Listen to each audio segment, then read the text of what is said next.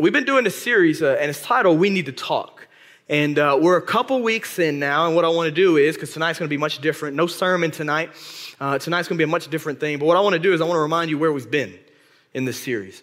So in the first week, we talked a lot about maturity. You know, this whole series is when it comes to dating, how do we honor Christ? Dating is something that is popular in our culture today. It's something that happens a lot in our culture today, and we open it up with, are you even ready to date? You know, we looked at spiritual maturity, we looked at relational maturity, and we asked some hard questions. Really, week one, we found this. We found that if we are not in a place with Jesus Christ where we have a healthy relationship with him, then the last thing we need to do is go start a relationship with another person. Can I get an amen? Amen? That's not going to do anything for you. All right? If you are not growing in health in your relationship with Jesus, the last thing you need to do is go start a relationship with a person. Because the relationships that you have are going to suffer if the relationship you have with Jesus is suffering.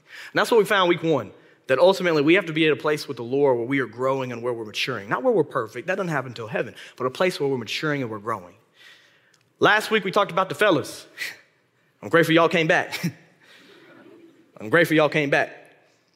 Last week we looked at 1 Timothy chapter 6. And ladies, we gave some signs to look for when it comes to a godly man. And I won't recap all those, but essentially it came down to a man of God is running from the world, but he's also running towards Jesus Christ actively, whether that be theology, whether that be pride, whether that be the love of money, whatever it is, he's running towards Jesus Christ. Well, today is November 1st, and if somebody hadn't said it to you, let me be the first one to say it. Merry Christmas. So I'm talking about Christmas has arrived, eh? Christmas has arrived. Ain't it nice? Don't you love this season, man? Christmas has arrived. I don't know if you can see them, but I got my Christmas socks on. And my wife's embarrassed, but I'm going to show them. Oh, here we go. Let me look at that. Look at that. Boom. There we go. Look at Santa on the sleigh. That's right. You see that right there. It's Christmas. You go through the stores, you go into Walmart, you hear Christmas music playing, man. I love it. I love Christmas. Thanksgiving's cool, but I love Christmas. Amen. Well, tonight, it is week 3, and we're continuing our series, but tonight we're going to do it very different. Tonight is going to be an interview and a Q&A style, so no sermon. It's going to be much different style tonight. I'm going to be up here asking the questions, but I'm excited because we're going to talk about biblical womanhood. We're going to talk about what the Bible says about women, and we're going to ask some hard questions. Fellas, last week we got through it. Now it's time to talk about the ladies. Amen?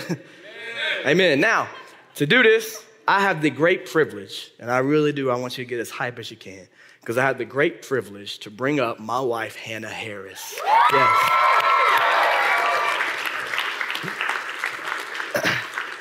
I hope that you have met my wife at some point. She has been at The View longer than I have, and she's going to share a little bit about her story and where she came from. But I'm excited. I have some questions lined up for her that we're going to ask her, and we're going to work through these Q&A style. Hannah, thank you for being with us. Yes, of course. Of course, thank you. You don't have an option. Yeah, I know. You got to be here with us. Yeah. But I'm excited to ask you some questions because we have never done this. And my wife, Hannah, is fantastic. Like I said, if you have not met her, please make sure you meet her after this. But Hannah, won't you tell them a little bit about yourself and what you do for a living? Awesome. You're so cute. Sorry. Stop. I am glad that you acknowledge that I have been at The View longer than you. So you often. She's a View vet. I am. I predated Daniel. So I saw him when he first walked into The View that day and all the fun stuff that came with that. So I have been here longer. But yeah, I'm Hannah. If I haven't met you, I'd love to meet you after this. And so a little bit about me. I grew up in a Christian home. I got saved when I was 7 years old, and I know that that's when I came to know the Lord. I grew up with some great parents, and they really modeled discipleship for me. And so from a young age, they preached the gospel to me, and I really do believe that that's when I got saved, was when I was 7, and so that was the best decision that I've ever made. Now, obviously, I have not walked with the Lord perfectly since then. I've had many trials and many times where I have just failed in my walk with the Lord, but he has just been so faithful to me, and it's been such a sweet, special relationship with him. And so, not to go into too many details, College was a big time where my faith really became my own because I grew up in a Christian home. I kind of rode the coattails a little bit of my parents' faith because they kind of forced me to go to church, like every Sunday and Wednesday it was part of the gig. And so in college, I really had to make a decision to, am I going to continue with the faith that my parents brought me up in? And so college was a really pivotal time for me. I went to University of Memphis, and so go Tigers, go. That's right. And I got a degree in English, and so I then went back and got my master's in education. So I'm an English teacher at Bartlett Ninth Grade Academy. So that's right. You went, yeah. That's right. And so I hang out with ninth graders all day. So I have so many stories. We're currently teaching Romeo and Juliet, so all the fun things. But that's a little bit about me. What's been cool about our marriage, how the Lord does it is, of course, she got saved when she was 7 and really owned her faith in college. And when I was in college, I was a hoodlum and lost. And 2 completely different testimonies, but the Lord has brought us together because it brings ultimate glory to Him. Hannah, thank you for doing this, and I want to jump into I feel so official. Like an interview. I know, I feel so official. Let's jump on into it here. What? Over. So, like I got an earpiece going on. What'd you say? Got it. When you think about, so last week, we're doing this series on relationships. And last week we talked about a godly man, and we went in on what the Bible says about a godly man. But when you look at Scripture and when you've studied Scripture when it comes to biblical womanhood, what do you find Scripture to say about biblical womanhood? Yeah, the Bible says so much about biblical womanhood. So this is a question, just to preface, I'm going to spend the most time on this question tonight. We're going to really break it down. And so before we jump into really what does the Bible say about godly womanhood, we need to break down the question. So English major here, right? English teacher. And so looking at what does the word godly mean, and then what does the word woman mean? And so the first thing that in order for you to be a godly, whether you're a man or a woman, godly person, right, that follows the Lord, you first have to know God, right? So no matter who you are, you need a relationship with the Lord first and foremost, right? So before you ever get into what does the Bible say about being a godly woman, you have to have a relationship with the Lord. Yeah. So my first piece of advice for you tonight is that if you are dating someone and they do not know the Lord, you should not be dating them. That's right. Just the honest truth, right? The Bible calls us not to be unequally yoked. And so also evaluate your own life, right? Do you have a relationship with the Lord? And we just sang exactly what that looks like, right? To know that, hey, the Lord designed the world, a perfect world. He wanted a perfect relationship with you, but we chose to sin, and we still choose to sin, right? And we can all, talk about more about what sin looks like. But you and I know that that we have done things that have gone against God's design. And so it's believing, right, that Jesus was a real person, that He lived, that He died, and that He rose again 3 days later, right? And the Bible says, my favorite verse is in Romans, and it says, if you confess with your mouth that Jesus is Lord and believe in your heart that God raised Him from the dead, that you will be saved. For with the heart one believes and is justified, and with the mouth one confesses and is saved. For the scripture says, everyone who believes in Him will not be put to shame. I love that verse, by the way. For there is no distinction between Jew and Greek, for the same Lord is Lord of all, bestowing His riches on all who call on Him. For everyone who calls on the name of the Lord will be saved. So first and foremost, the heart of my heart and your heart, right, is that for you to know the Lord. And that's why we share the gospel at literally every View service, because we know that in a room this big, there are people who don't know the Lord. So if that's you, or maybe someone that you love, be praying tonight that person will get saved, And if you have questions about that, please come talk to us. We'll be back there at the end of the service, and there's a number that you can text. I should have that memorized, but I don't. So y'all do. Nathaniel has it memorized. Nathaniel has it memorized. Most of y'all. Oh, no, he doesn't. Trey does. Oh, there it is. 901-833-7525. Deer in headlights. It's Dakota's number. That's all I know. All right. So first off, right, that you have to know the Lord before you can ever be godly. So let's talk about godliness. Assume that you know the Lord. So what is godliness? Godliness is sanctification. It means that you are actively pursuing to look more like Christ every day. Hint the word actively pursuing, all right? It doesn't mean it's not perfection, right? None of us will be perfect until we reach heaven, right? But it's an active pursuit after the heart of the Lord. So I love the verse, Luke 9:23. It says, if anyone would come after me, let him deny himself and take up his cross daily and follow me. Daily. And that was Luke 9:23, right? I'll say it one more time. If anyone would come after me, let him deny himself and take up his cross daily and follow me. So if you look just at that verse alone, right, we see that in order to be actively pursuing God, right, there's a denial of yourself and your selfishness and your desires, right, a denial of the flesh, right? And so it's a constant of taking off, right, of repenting of sin and putting on the things of God. One of the things you can put in your notes is Colossians 3 is really the blueprint for living a godly life. We don't have time to go into all of that tonight, or I would be up here for as long as you're typically up here. Oh my goodness. Sorry. All right, but in I can say that. I'm a wife. All right. But Colossians 3, all right? Okay. If you walk through... Okay. You okay? Well. Okay. Let's not do this. Abort. All right. Colossians 3, all right, is the blueprint for living a godly life. So in Colossians 3, it talks about seeking heavenly things, and it talks about running from sin. Specifically, it talks about running from the sin of sexual immorality, which we'll get to more in the next couple of weeks. And it talks about putting on the fruit of the Spirit. So godliness is an action, all right? Again, actively pursuing the heart of God. Godliness is an action. So you're actively praying for the Lord to change you and conform you more and more into his image.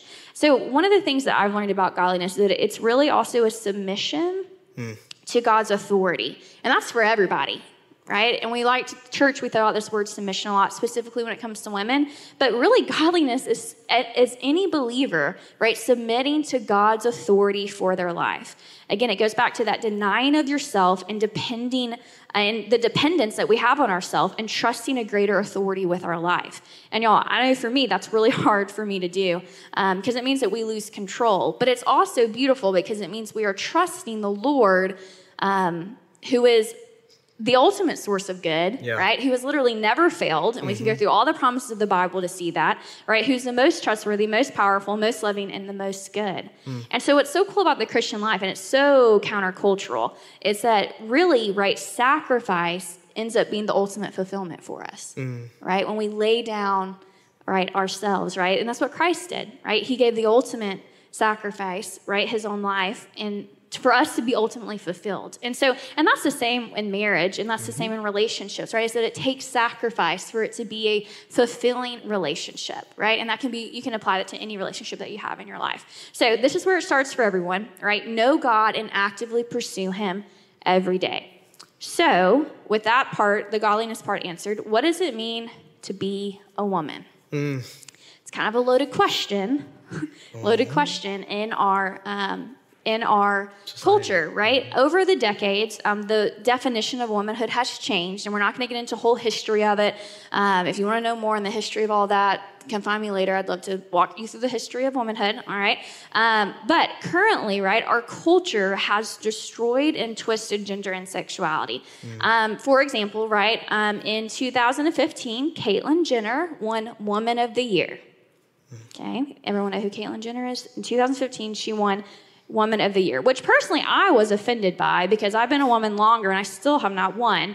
And so, okay. All right. But my point is, right, is that womanhood is whatever you feel. It's based off feelings. It's whatever you feel. You want to be a girl boss? Go for it, right? And you're going to be celebrated for it, okay? Want to be one of those like granola moms? Great, awesome.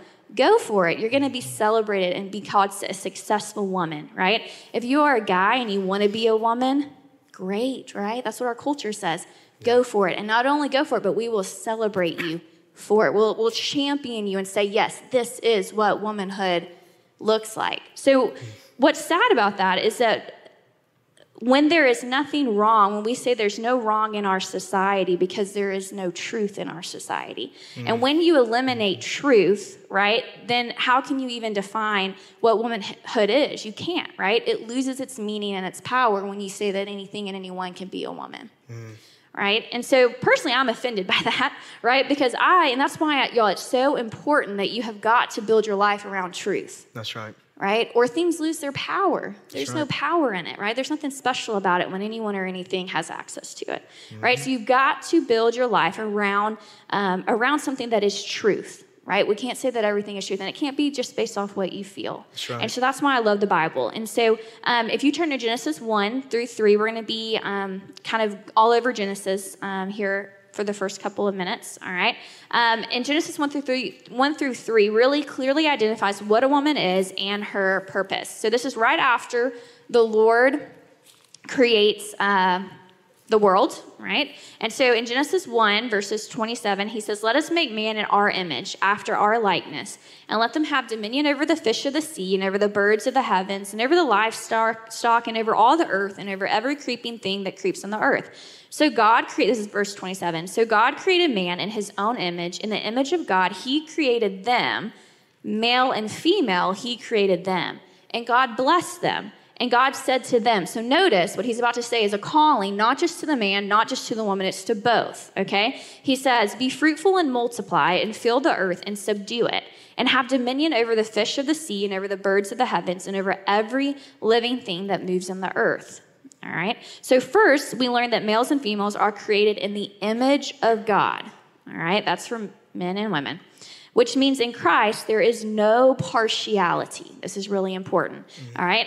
Also, it shows that God created male and female. There are two sexes, right? There's the male and there's the female. So therefore, now this is a big statement. I can't say this everywhere, but I can say it here.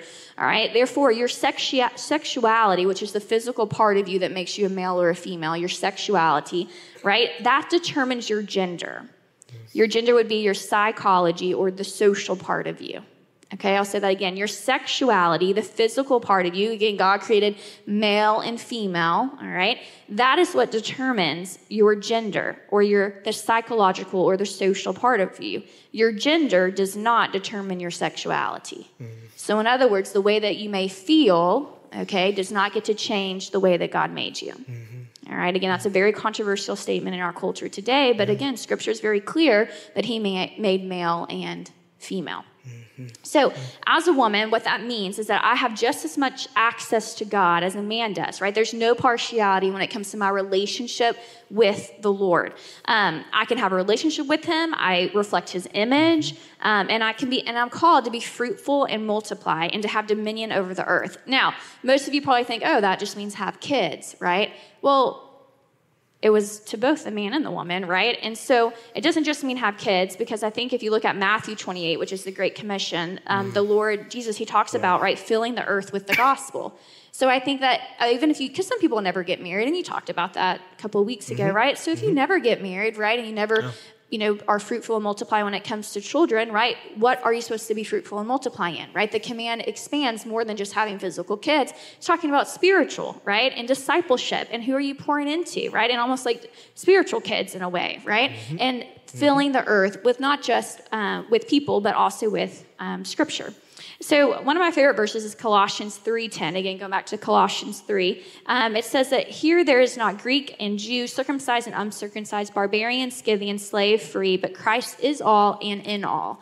And so there is equality in my identity and calling as a believer. All right. So again, male and female, we have the same identity in Christ, right? We can all have relationships with the Lord. Doesn't matter. Gender does not matter when it comes to my relationship and my calling as a believer, right? I'm called to share the gospel and to make disciples and to love my neighbor, just like Daniel is called to love God, lift women up to that same equality with men. So, that's another conversation, but that's one of the reasons why I love Christianity. So if you look a little bit closer at Genesis 2, there are some differences in how I live out my calling as a godly woman, all right? So again, my identity as a believer in Christ is one of no partiality, right? I have equality with Christ, right? Just like Amanda's. But in how I live out my calling as a woman, there are different roles. So there are boundaries that God creates in the garden. And a lot of times we think of boundaries as bad, right? My ninth graders hate boundaries. They're like, they want to push all the boundaries, right? And so they think of them as bad. But really, boundaries are create more freedom to do what we are designed to do. That's right. So for example, right, we both played basketball growing up, like you coached and I played. So that was one of the things we had in common was basketball. I played too. You did? I played too. A little bit. You did. You played too. A little bit. I was but you coached more than I was a better played. coach than I was a player. Yeah. But I would beat you 1-on-1. Wow, really? We haven't played one. I don't know. I think I do more cardio than you. All those sugar cookies. Don't laugh at that. Cookies. Don't laugh at that. Come on, man. Don't laugh at that. You're supposed to have my back, man.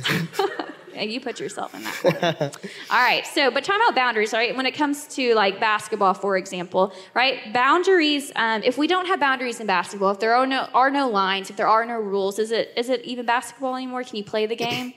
No, you can't, right? So really, right, boundaries creates freedom to play the game. And so God created boundaries in the garden, like do not eat from the tree of the knowledge of good and evil. And that gave men and women the most freedom, right? His boundaries, the roles that he gives us the most freedom to live the life that we were designed to live. Okay? So don't view the boundaries that God has placed on us as bad. View them as a way for us to have, again, the most fulfillment. Yeah. He wants our most good. So one of the boundaries that he places, we can see it clearly in Genesis 2, verses 15 through 25. So I'm going to read those verses. You can turn over a page. Genesis 2, verses 15. Good, that the man should be alone. I will make him a helper fit for him. Now out of the ground the Lord God hath formed every beast of the field and every bird of the heavens and brought them to the man to see what he would call them. And whatever the man called every living creature, that was its name. The man gave names to all the livestock and to the birds of the heavens and to every beast of the field. But for Adam there was not found a helper fit for him. So the Lord God caused a deep sleep to fall upon the man, and while he slept, took one of his ribs and closed up its place with flesh. And the rib that the Lord God had taken from the man, he made into a woman and brought her to the man. Then the man said that this is at last a bone of my bones and flesh of my flesh. She shall be called woman because she was taken out of man. Therefore, a man shall leave his father and his mother and hold fast to his wife, and they shall become one flesh. And the man and his wife were both naked and were not ashamed. So these are the boundaries. Let me be clear about this. So these verses are the boundaries that are placed in the context of marriage.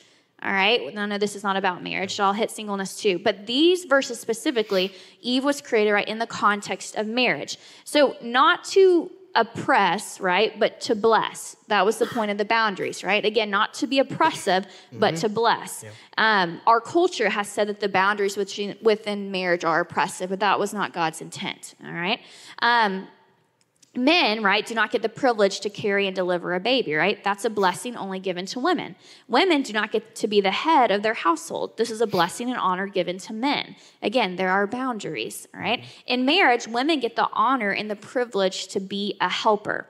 Now, our culture has typically equated being a helper to like servitude, right? Like make me a sandwich type thing, right? But the Hebrew language equates this to being, this is so cool, and I'm not going to get into all the crazy Hebrew words here, but if you study it, the Hebrew language equates this word helper to being a strong, visible help from God the Father himself.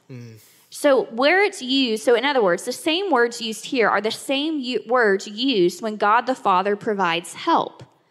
All right? So again, in other words, being a helper is not a role that is less significant or less important. It means that man could literally not fulfill their calling without help from God. So what did God do? He created woman, right? So in other words, right, that is a high calling, all right?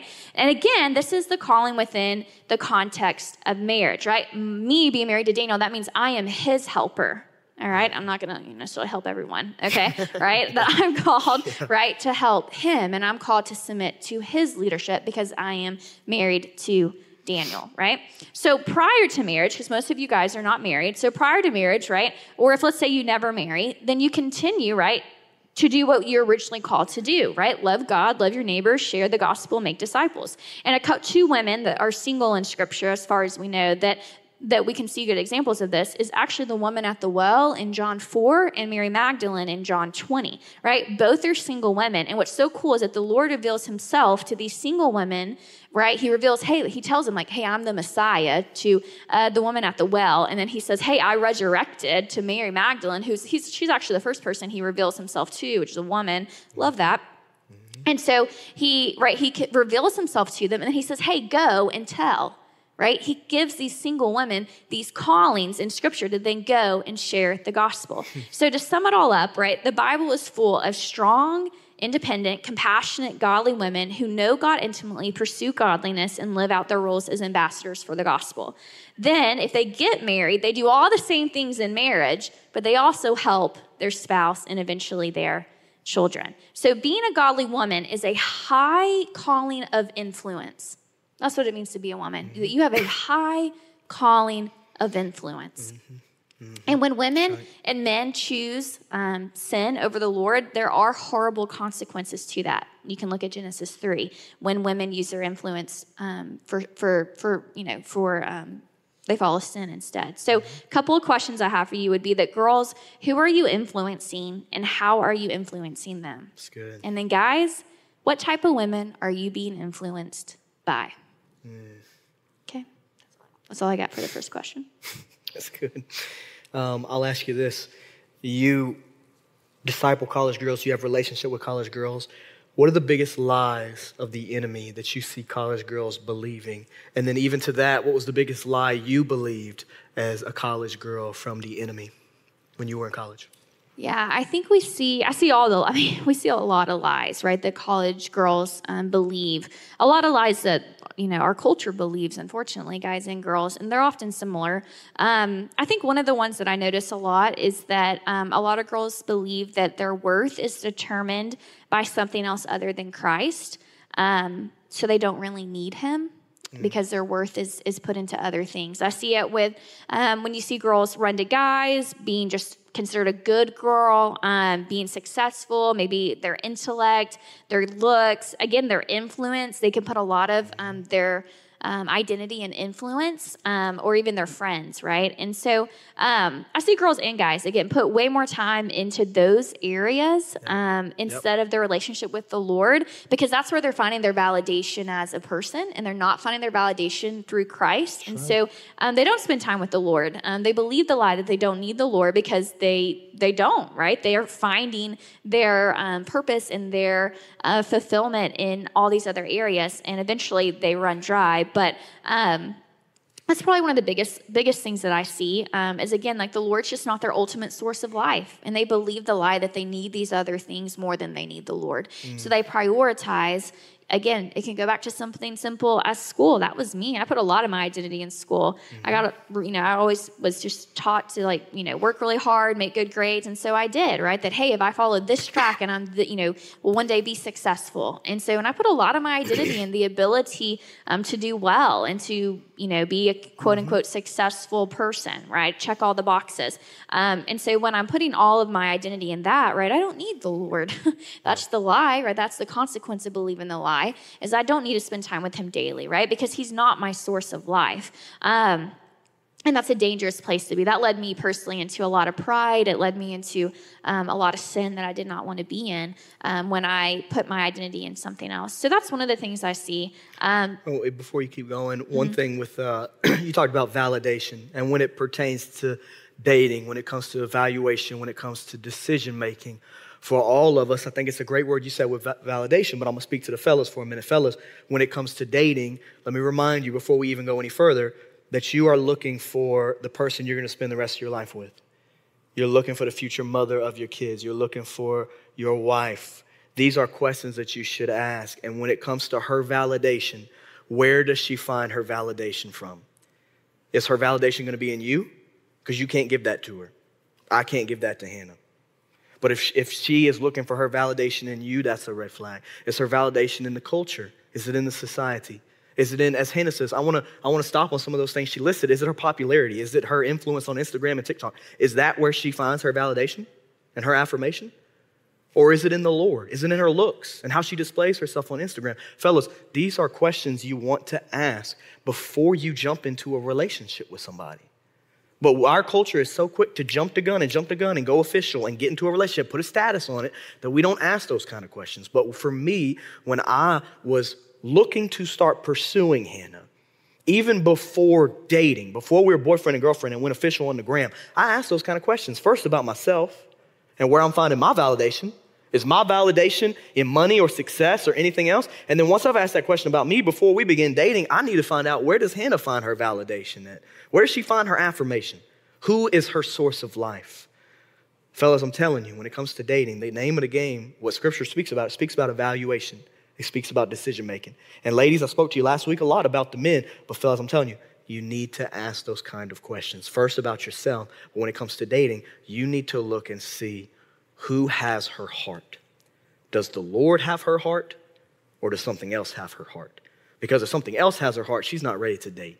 And you don't want to jump into that. And so I want to stop for that for a moment. Yeah, I think that's great. And also with that, it takes time to see where a person's validation is. We took a lot of time before we started dating. We were friends for probably 6 months. 6 months before we actually started jumping into a relationship. And over those 6 months, which I'm not saying that's what you have to do, right? But over those 6 months, I was able to watch and see over a long amount of time where Daniel found his worth and where he found his validation, you know? And he was able to do the same for me. For some of us, we hear 6 months and we're like, no shot. Yeah. Some of us in here, literally, when she says 6 months, you're like, no shot. No shot. Why? Because after 6 days, we want to be official. Let's be real. I mean, I'm so sorry I cut you off, but so quickly we want it. We just want it like that because we have no patience in our culture today. We have no patience. We're not willing to wait on the Lord, and when you're not willing to wait on the Lord, you're certainly not willing to date on God's timing. I'm just telling you that, man. I'm just telling you. Time. She just said 6 months, and it was hard. It was difficult, but I found out a lot about her, and she found out a lot about me. So are you willing to take the time? Yeah, and that's another thing is like, I want to make sure that the person I marry, that these are not just like, it's not just a phase. That's right. Right? That these were the habits that I saw Daniel displaying were habits that he was going to have for life. And it wasn't a phase will end in 3 months, right? And so I wanted to make sure, again, that this was real, that this was the real deal, and only time was going to be able to answer those questions for me. Yeah. The issue is that we don't want to wait because we want the control. It doesn't fit our plan, or it leads me to the second lie that I was going to talk about, which the lie that you think you deserve something. And that's where a lot of us fall into. We think, oh, finally we found someone who likes me back, or, oh, this person's like checks all the boxes. I deserve this, right? Or, and we often buy into that, right? That lie that we deserve something. I mean, our culture tells us we deserve whatever we want. I mean, self-care, right? Like you do you, all of those things. And when in reality, right, we really don't deserve anything, right? Everything good is a gift from the Lord. Everything good is a gift from the Lord. And he loves you and he wants to give you good things, right? And he wants to bless you, those of you who are obedient to him, right? But we should not be living for God because you want something from him, right? We should be living for God because we love him. Yeah. And a lot of times, especially if you grew up in the church, because like that's just my story. Again, we're very different when it comes to our backgrounds, and that's what's so cool. I've seen the Lord bring us together. But one of the things I struggle is I would oftentimes find myself like loving and really trying to live for the Lord because I thought that if I did, I would get something out of it. That I'd get a godly husband, or I'd get great friends, or whatever. Fill in the blank, right? And that was wrong. And the Lord had to convict me of that because again, I loved what the Lord could give me more than I loved the Lord. And I hate to admit that, but that was where I was. That's where I was. Yep. And so again, just to remind you, right? We don't deserve anything. Every single thing is a gift from the Lord. Every single thing. I think another lie is that we believe that our sin is too big for God. Right? I see girls, a lot of girls fall into that lie, right? That they believe their sin is too big for the Lord, that they put, again, it goes back to where they put their worth, you know, do they put their worth in their goodness, right? Or in their morals. And so once they break, right, that moral or that thing, they say, oh, I would never, ever, ever, ever, ever do this. And then they do it. Right? Because we're sinful human beings and we're going to mess up, right? Then they think that the Lord would never love them. And that goes back to having a wrong view of a relationship with the Lord. That's just a wrong view of God, right? The God, right? Now, is he going to judge sin? And does he hate sin? Absolutely. But he loves you.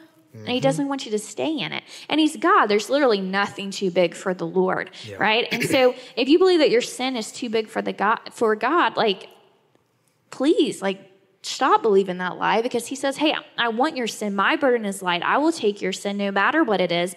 And I will give you me, right? And I will lift those burdens. And that's incredible promise. And so, and oftentimes, right, girls believe that they're just too far gone. And a lot of times that happens in college, because in college we deal with some sins that we don't always, aren't always in high school, because we're out of our, watchful eye of our parents. And so a lot of times that happens. I see that with college girls.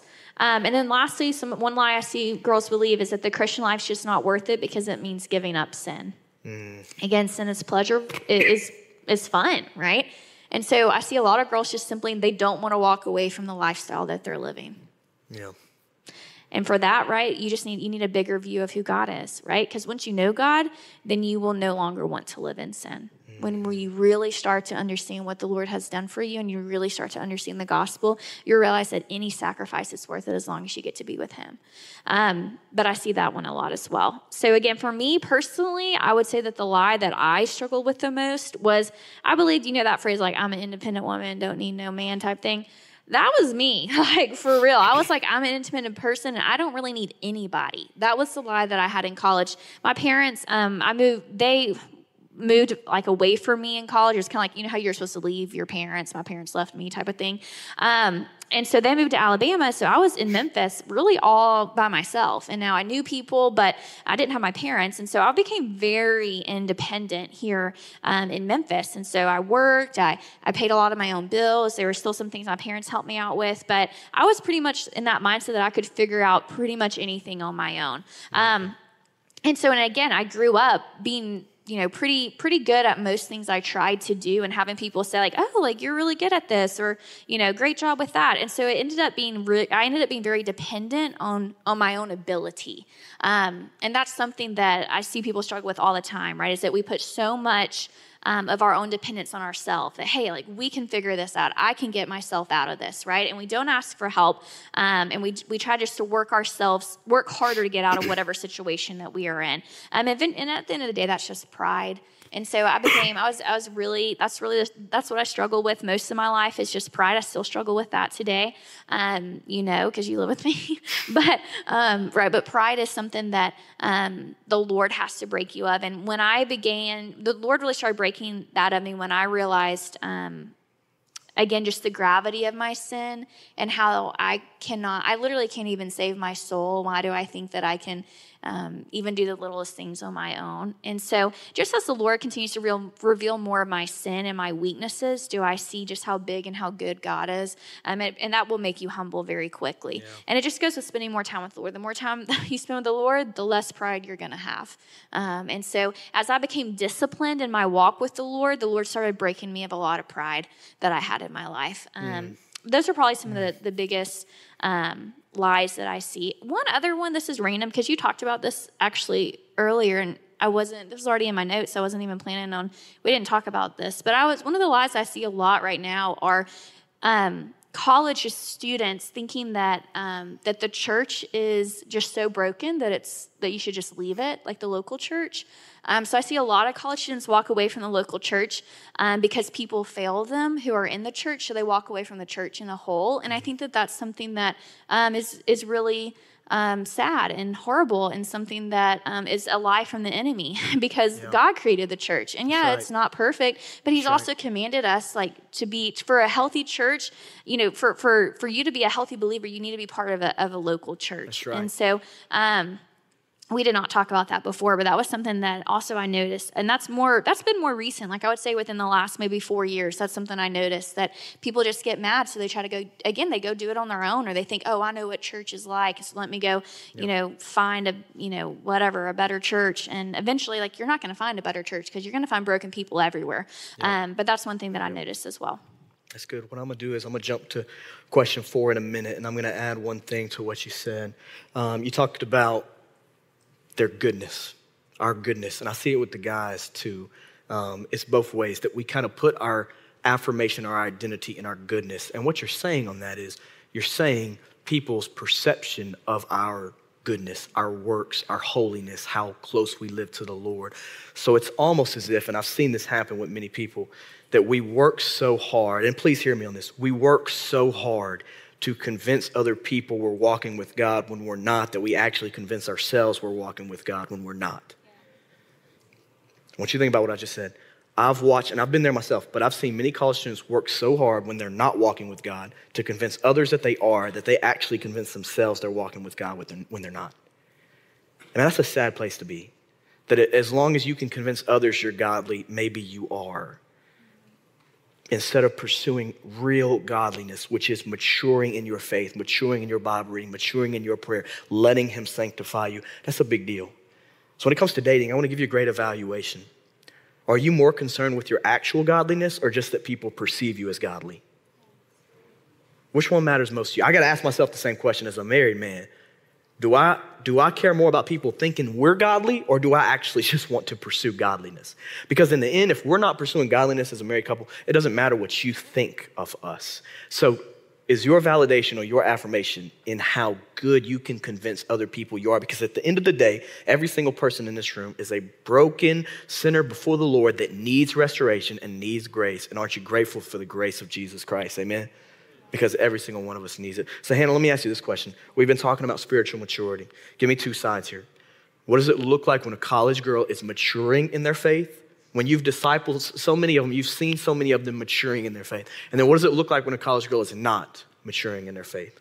Let's dig. Yeah, that's good. I would say that a mature girl is not led by her emotions, but she's disciplined in her faith. So someone who is walking in maturity is not being led by their emotions, but she is disciplined in her faith. So this means that the girl understands that the heart is wicked above all else and that her emotions cannot have the driver's seat in her life. A couple of verses to back that up would be Jeremiah 17:9 that says, the heart is deceitful above all things and beyond cure. Who can understand it? That's Jeremiah 17:9. And then Proverbs 4:23 says that above all else, guard your heart, for everything you do flows from it. Now, how do you evaluate, right, if a girl is mature or not? And so I would say look at two things. Look at her friends. Look at her friends. Look at the people she hangs out with. And look at the words she uses around them. Because again, say that one more time. I'm sorry, I'm making noises. Say that one more time. That's okay. You can I couldn't hear because I'm sitting here. Say it one more time. So you can evaluate, all right, a girl's maturity and whether or not she's being led by her emotions or being disciplined in her faith by the people that she hangs out with. So look at her friends and then look at the words that she uses around her friends. Ooh. All right. And the reason why I say that is, again, the words that she uses around you can look very different than the words that she uses around her best friends. All right, again, the words she uses around her friends are going to look very different than the words she uses around her parents, okay? So her friends are going to be the biggest influence on her life, all right?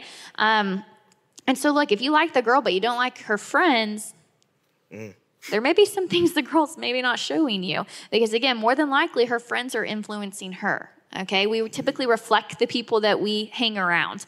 And so, and that happens even in marriage, right? The more that we hang out, the more I start talking like you, and the more you start talking like me. It's part of it. So same with friendship, right? That the more the people you hang out with, that you're going to start replicating the things that they say and the things that they do. So again, look at a girl's friends and the words that she uses around them. James 3 talks all about the tongue. And we're not going to get into that a lot tonight, but if you haven't read James 3, go look at James 3 this week. And it talks all about this tongue and your speech. And so a couple of questions that you can ask is her speech glorifying to the Lord, or does she use it to tear people down? Again, you can really look at it in her friends. Does she build her friends up, or does she tear her friends down? And unfortunately, people tear each other down a lot more than they build each other up. All right. And again, that reveals her heart. And then does she treat her friends? Does she have friends for selfish gain, or because she actually loves them? So is she hanging out with the people that she's friends with because she's trying to get something from them, or because she actually loves those people? Because that's how she'll do with you, guys. Right? Is that she either will hang out with you because she's trying to get something from you, or because she really loves you and you want her to hang out with you because she really loves you. Again, look at her friendships. And then look at, is she easily angered or flustered? Again, that's a sign of being led by emotions, is if she's really quick to anger, and that's emotional, right? She's not able to control her anger. And James talks about that as well, about being slow to anger and quick to listen and slow to speak.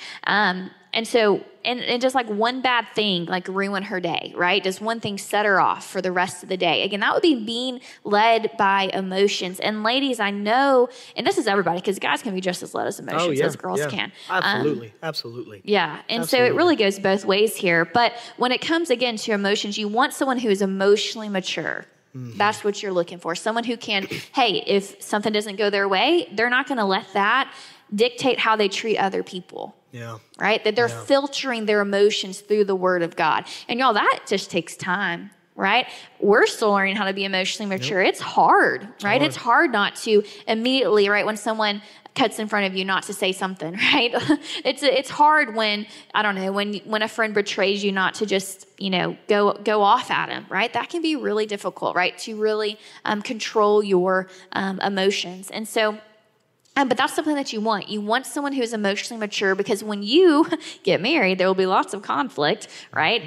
If you don't think there will be, then that's a lie that you're believing, all right? There will be conflict, no matter if you're both loving the Lord and pursuing after the Lord. That's a fantasy idea of marriage. It's a fantasy idea of marriage. It's not a real, if you think that there's not conflicts and things you're going to have to work through in marriage, you have a fantasy view of marriage. You don't have a real view of marriage. When you have two broken people trying to live their lives together and glorify God, there's conflicts that come up with that, and you have to be able to work through conflict. Keep your train of thought, 'cause I'm coming right back to you, because one of the benefits of us taking time was I got to saw how Hannah dealt with conflict. Yep. She got to see how I dealt with conflict. That was one of the benefits. But when you jump into it, you have no idea how they handle conflict, which is huge in marriage. Yeah, so in your dating relationship, I'll even add this as well. In your dating relationship, you should have conflict at some point, all right? If you've never had a fight and you're like, oh, let's get married because we're perfect together, right? We never fight, okay? There's something wrong with the relationship, right? There's going to be conflict. There should be conflict because, again, you're two broken people. And you need to know, before you ever marry someone, you have got to know how they work through conflict. You have to know what kind of emotions, emotional maturity that they have. And you'll never know until you start working through conflict. And then I would say, again, going back to being disciplined. So you want someone who is going to be disciplined in their faith. So what that means is they're disciplined in Bible reading, prayer, memorizing scripture, and again, joining the local church. And you can evaluate this by her words. Look at, does the girl that you like, does she naturally talk about the Lord? Right? Does the Lord come up in conversation, right? And maybe not like 24/7. I mean, me and Daniel don't just talk about the Lord all the time, right? We have other conversation too. Sugar cookies. Yeah, we talk about sugar cookies, sure. Oh, yeah. Yeah. We're almost to the Christmas ones. We're almost there. We're almost there. Almost.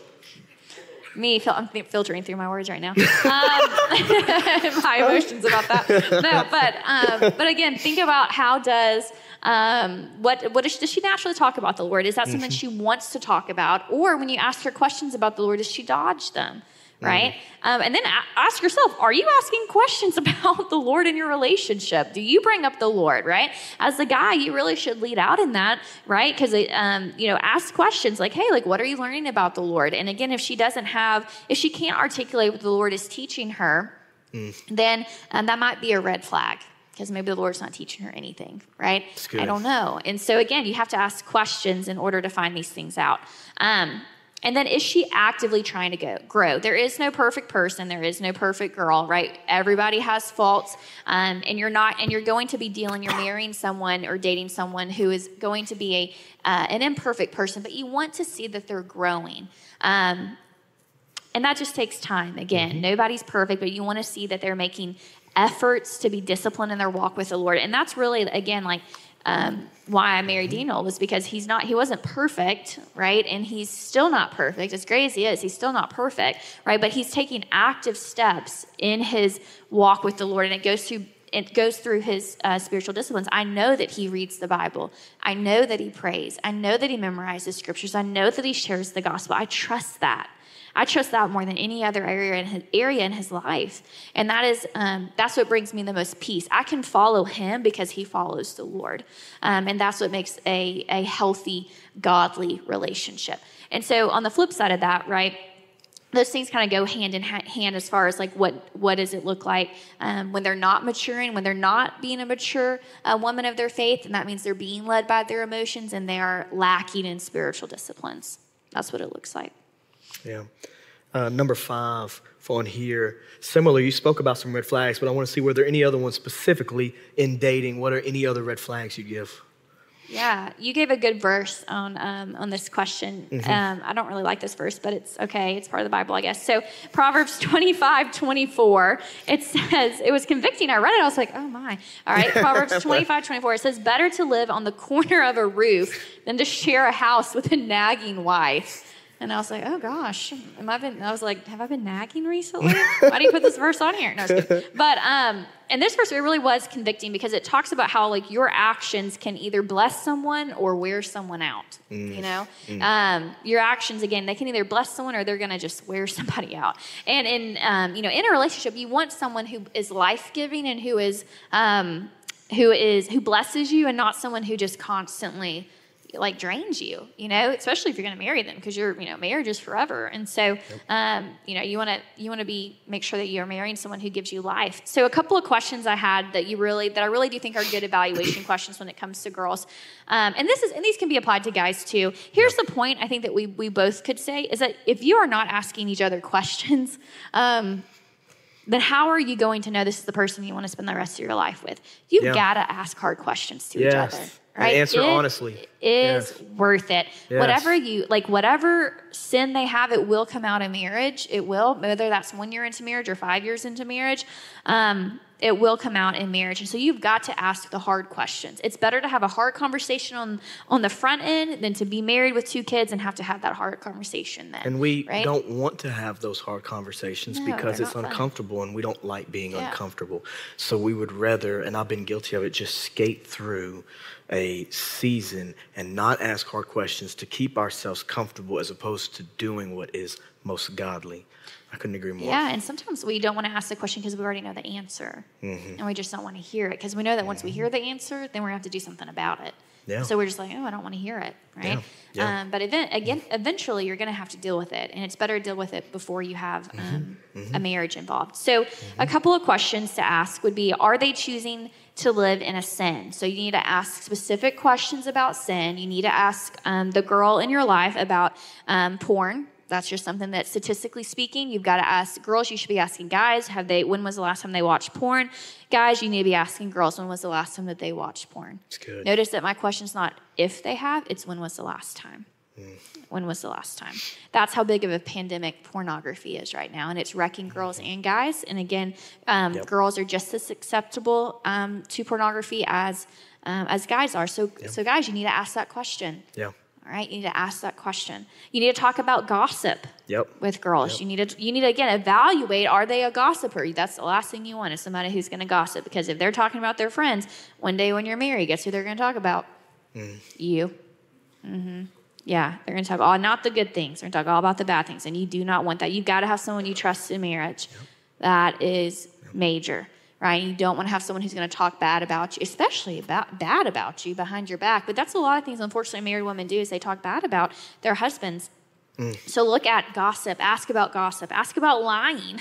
You know, what's the statistic on lying? I was just trying to think of it in my brain, but it's somewhere along the lines of by the age of 80, I'm butchering the statistic, but 80% of people have already told a lie. And there's a statistic on adults too where I think you can't go 10 minutes without the average adult telling 2 lies. I'll find a statistic. I'll post it on the View story this week at some point so you can get those exact statistics. But basically, we can't have a 10-minute conversation without lying as adults on average. So you want to address that, right? Ask them, hey, is lying something that you struggle with? And then, are you lying to me? You know? And so, right? And again, you're not necessarily going to know that until over time, right? Of, again, having conversations with them. And if you catch them in lies, address them. Address those, because that's something that you don't want to bring into your marriage. One of the things to look for is, can they have a real conversation that goes past just surface level, like, topics, right? Like, you want to marry someone that you can conversate with, because, again, you're going to be, spending all the holidays, birthdays, all those things together, right? Every day together. And so you want to have someone that you can actually talk to. Are you having good conversation with that person? Do they grumble and complain constantly, or do they live their life with joy? So are they a grumbler and complainer? Are they always like, ugh, school, right? Or they always have something to grumble and complain about? Or do they live their life with joy? You want to find someone who, obviously we're all going to have bad days, but you want to find someone who's consistently choosing joy, because again, that shows that their peace and their dependence is on the Lord, and He's their source of joy and not their circumstances. That kind of goes back to that emotional maturity as well. And then can you rely on them and trust them, or do they only need you when they want something?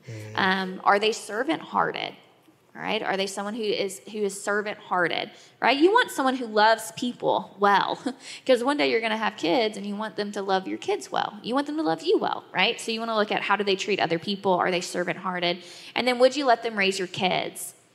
Basically, do you want to reproduce them? Because the wife is going to spend the most time with the kids. That's just, unless there's like a stay-at-home dad situation, which is becoming more popular. So, you never know. But you're more than likely, right? The wife is going to spend the most time with the kids. So do you trust her with raising your future children, right? That's a big question. You really got to think about that. And again, these are all questions you've got to ask before getting into marriage. You should really, and again, and not like, your first date. Please don't do it on your first date. Y'all, I had someone ask, I had a guy ask me on the first date about kids, and I was like, what? Kids? This is a first date, right? But once you guys are moving seriously into, moving more towards engagement, these are the types of questions that you've really got to start asking. Yeah. And then lastly, what do their friends look like? We've already talked about that. But again, really seriously, don't just evaluate them, but evaluate the people they hang out with. Because again, if they're being influenced by them, and if their friends are ungodly, then they're probably hiding some sort of part of their life from you as well, putting on some sort of mask for you. And so people are really not that different than the friends they hang around. So again, evaluate not just the girl you like, but also her friends. Well, I've just got one more question for you. It's about marriage, and then I'm going to get some resources from you that you would recommend. But in marriage, what was something that that surprised you, that you weren't anticipating? Be easy. So many things. No. Oh, goodness gracious. I'll do two funny and one serious. So one thing I was not expecting was this sugar cookie phase, all right? When we first started dating, Daniel did not like sweets. He was not I love sweets. I love ice cream, cookies, brownies. I'm not picky. I'll eat anything when it comes to that. Daniel is very picky eater, and I'm not a picky eater. I have acquired taste. Sure, whatever you want to call it. So he really didn't like sweets at all, really. Before. I didn't like ice cream. I hate ice cream, man. I really do. He hates ice cream, and it's just sort of that one thing in our relationship. That was one red flag for me, honestly. I really had to think about that. I was like, doesn't like ice cream. I really did. I thought about that, and I was like, I don't know if I can be with someone who doesn't like ice cream, but it works out. Part of the evaluation period. Yeah. Well, one of the things that helped was you took me to go get ice cream. I said, okay, as long as he takes me to get ice cream, it'll be all right. So, part of the evaluation process. But all that to say, it is kind of silly, but he didn't really like sugar cookies when we first started dating or were first 2 years of marriage. It's been recent. But that's the point, is that people change, and the person you're going to marry is going to change as well. And so Daniel's not the same man that he was 3 years ago in our first year of marriage. And that's a good thing, because he's grown in the Lord and in the sanctification process, and that's what you want. You want someone, again, who's actively pursuing the Lord, and who isn't going to be the same, but who's going to look more like Christ. And so that's a good thing when people change, but also be ready for that in marriage, people are going to change, and our likes and dislikes will change. And so it's a constant adventure of getting to continue to get to know that person. And that's what makes it fun and makes it exciting and all of those good things. I also didn't expect that you would squeeze the toothpaste in the middle of the toothpaste like a psychopath. I was like, oh my gosh. I don't know how else you do it. Roll it. Like a normal person, start from the bottom and go up. But it takes too much time. Come on, man. It's about, the name of the game is time saving in the morning when you're running late. I don't know. I was surprised by that. And just the amount of toothpaste you use. I don't know. That was a weird thing, but I was like, he was every 4 weeks, he's like, I need more toothpaste. So I was like, again? What are you doing? You're doing something wrong. Takes a lot. Yeah, I don't know. So that was something I was not anticipating either. There's lots of little things like that in marriage. But the serious one was I was truly not expecting to see so much of my own sin in marriage. I thought I had really, I thought when I got married, I was like, okay, I feel like I'm in a good spot, with the Lord, when it comes to sin. I thought I had dealt with a lot of pride. yeah, no, marriage really revealed a lot more of sin because had never lived so up close and personal with somebody and in such an intimate relationship. And so when you live so closely with someone, it really does reveal a lot of your own selfishness. And marriage really revealed just how far like my pride went. And so it was a humbling experience, and it's been good because it's brought me more, it's helped me be more dependent on the Lord because I need the Lord more to be a godly wife, because it's not just about me anymore, right? It's me and Daniel. And so my decisions have more consequences than just for me. And so I guess, I didn't realize just how much grace I was going to need in marriage, and how you constantly give me grace, and how it's constantly an exchange of grace between each other. And I guess I don't know, you just never really realize it until you're in it, of just how sinful you are and how much grace that you have to extend to each other. But that's the beautiful thing, so it helps you see relate a little bit more to the Lord and the grace that he gives us on a daily basis. So it can be hard. Marriage, again, is both hard and beautiful all in the same time. And it is the second most important decision you'll ever make. First is, do you have a relationship with the Lord? The second is who you're going to spend the rest of your life with. That's right. Because those are major decisions. And again, marriage is for life. That should be your view with marriage, right? Yep. Divorce should never be on the table. And you'll get more into that in a couple of weeks. But that should be, as you date, that's what you have in mind. Yeah. It's for life with that person. So that's why we talk about it, why it's so important to have those conversations. And I teach 9th grade, and I would tell you that most of my kids don't come from 2-parent homes. Most of my kids, by 9th grade, their parents have gotten a divorce. It's very rare for me to have students that come from 2-parent homes these days. And you can tell a difference. I can go through my class roster and I can tell you, I'm pretty good at it. I can tell you who has 2 parents at home. Yeah, wow. It affects so much of these kids' lives. And if you have parents, who have gone through divorce, you know that too. And so again, it's just so important that you marry someone who loves the Lord. Because again, your decisions and your actions will impact more than just you one day. Right? Impact another person, eventually kids. Yeah. Very briefly, give us some resources they can write down, some stuff they can take home. Yeah, a couple of resources. These are more for when it comes to this idea of womanhood and biblical womanhood. But Let Me Be a Woman by Elizabeth Elliot is one. It's a short book. The Bellevue Library has it. It's incredible, phenomenal. Let Me Be a Woman. It talks a lot specifically about marriage. And so I read that this last year, and it is just incredible. Let Me Be a Woman by Elizabeth Elliot. This next one is for literally, and everyone should read this next one. It's called Love Thy Body by Nancy. I think I put the wrong last name. Pearson. I wrote the wrong one on here. By Nancy Pearson. Love Thy Body by Nancy Pearson. And at first it looks and sounds like one of those body, oh, love your body type books. But it's not. It is a amazing argument.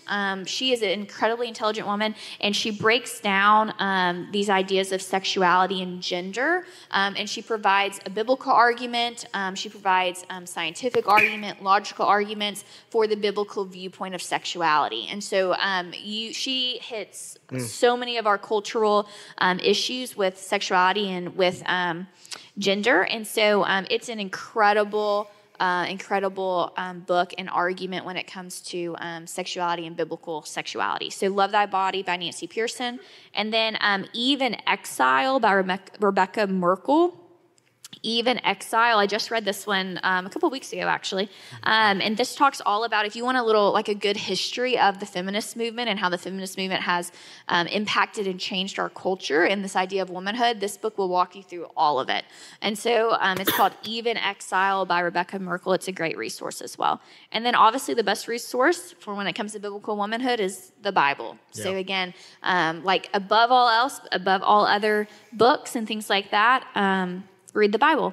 Oh, one more. I forgot to say this. If you struggle with emotions, if you struggle with controlling your emotions, Get Out of Your Head by Jenny Allen is one of the best books I've read about that. When it comes to choices and comes to your thought life, Get Out of Your Head by Jenny Allen. Highly, highly, highly recommend that. Yeah. Well, Hannah, I love you. We love you. And what I love most is every answer you've given has been rooted in Scripture. It's rooted in God's Word.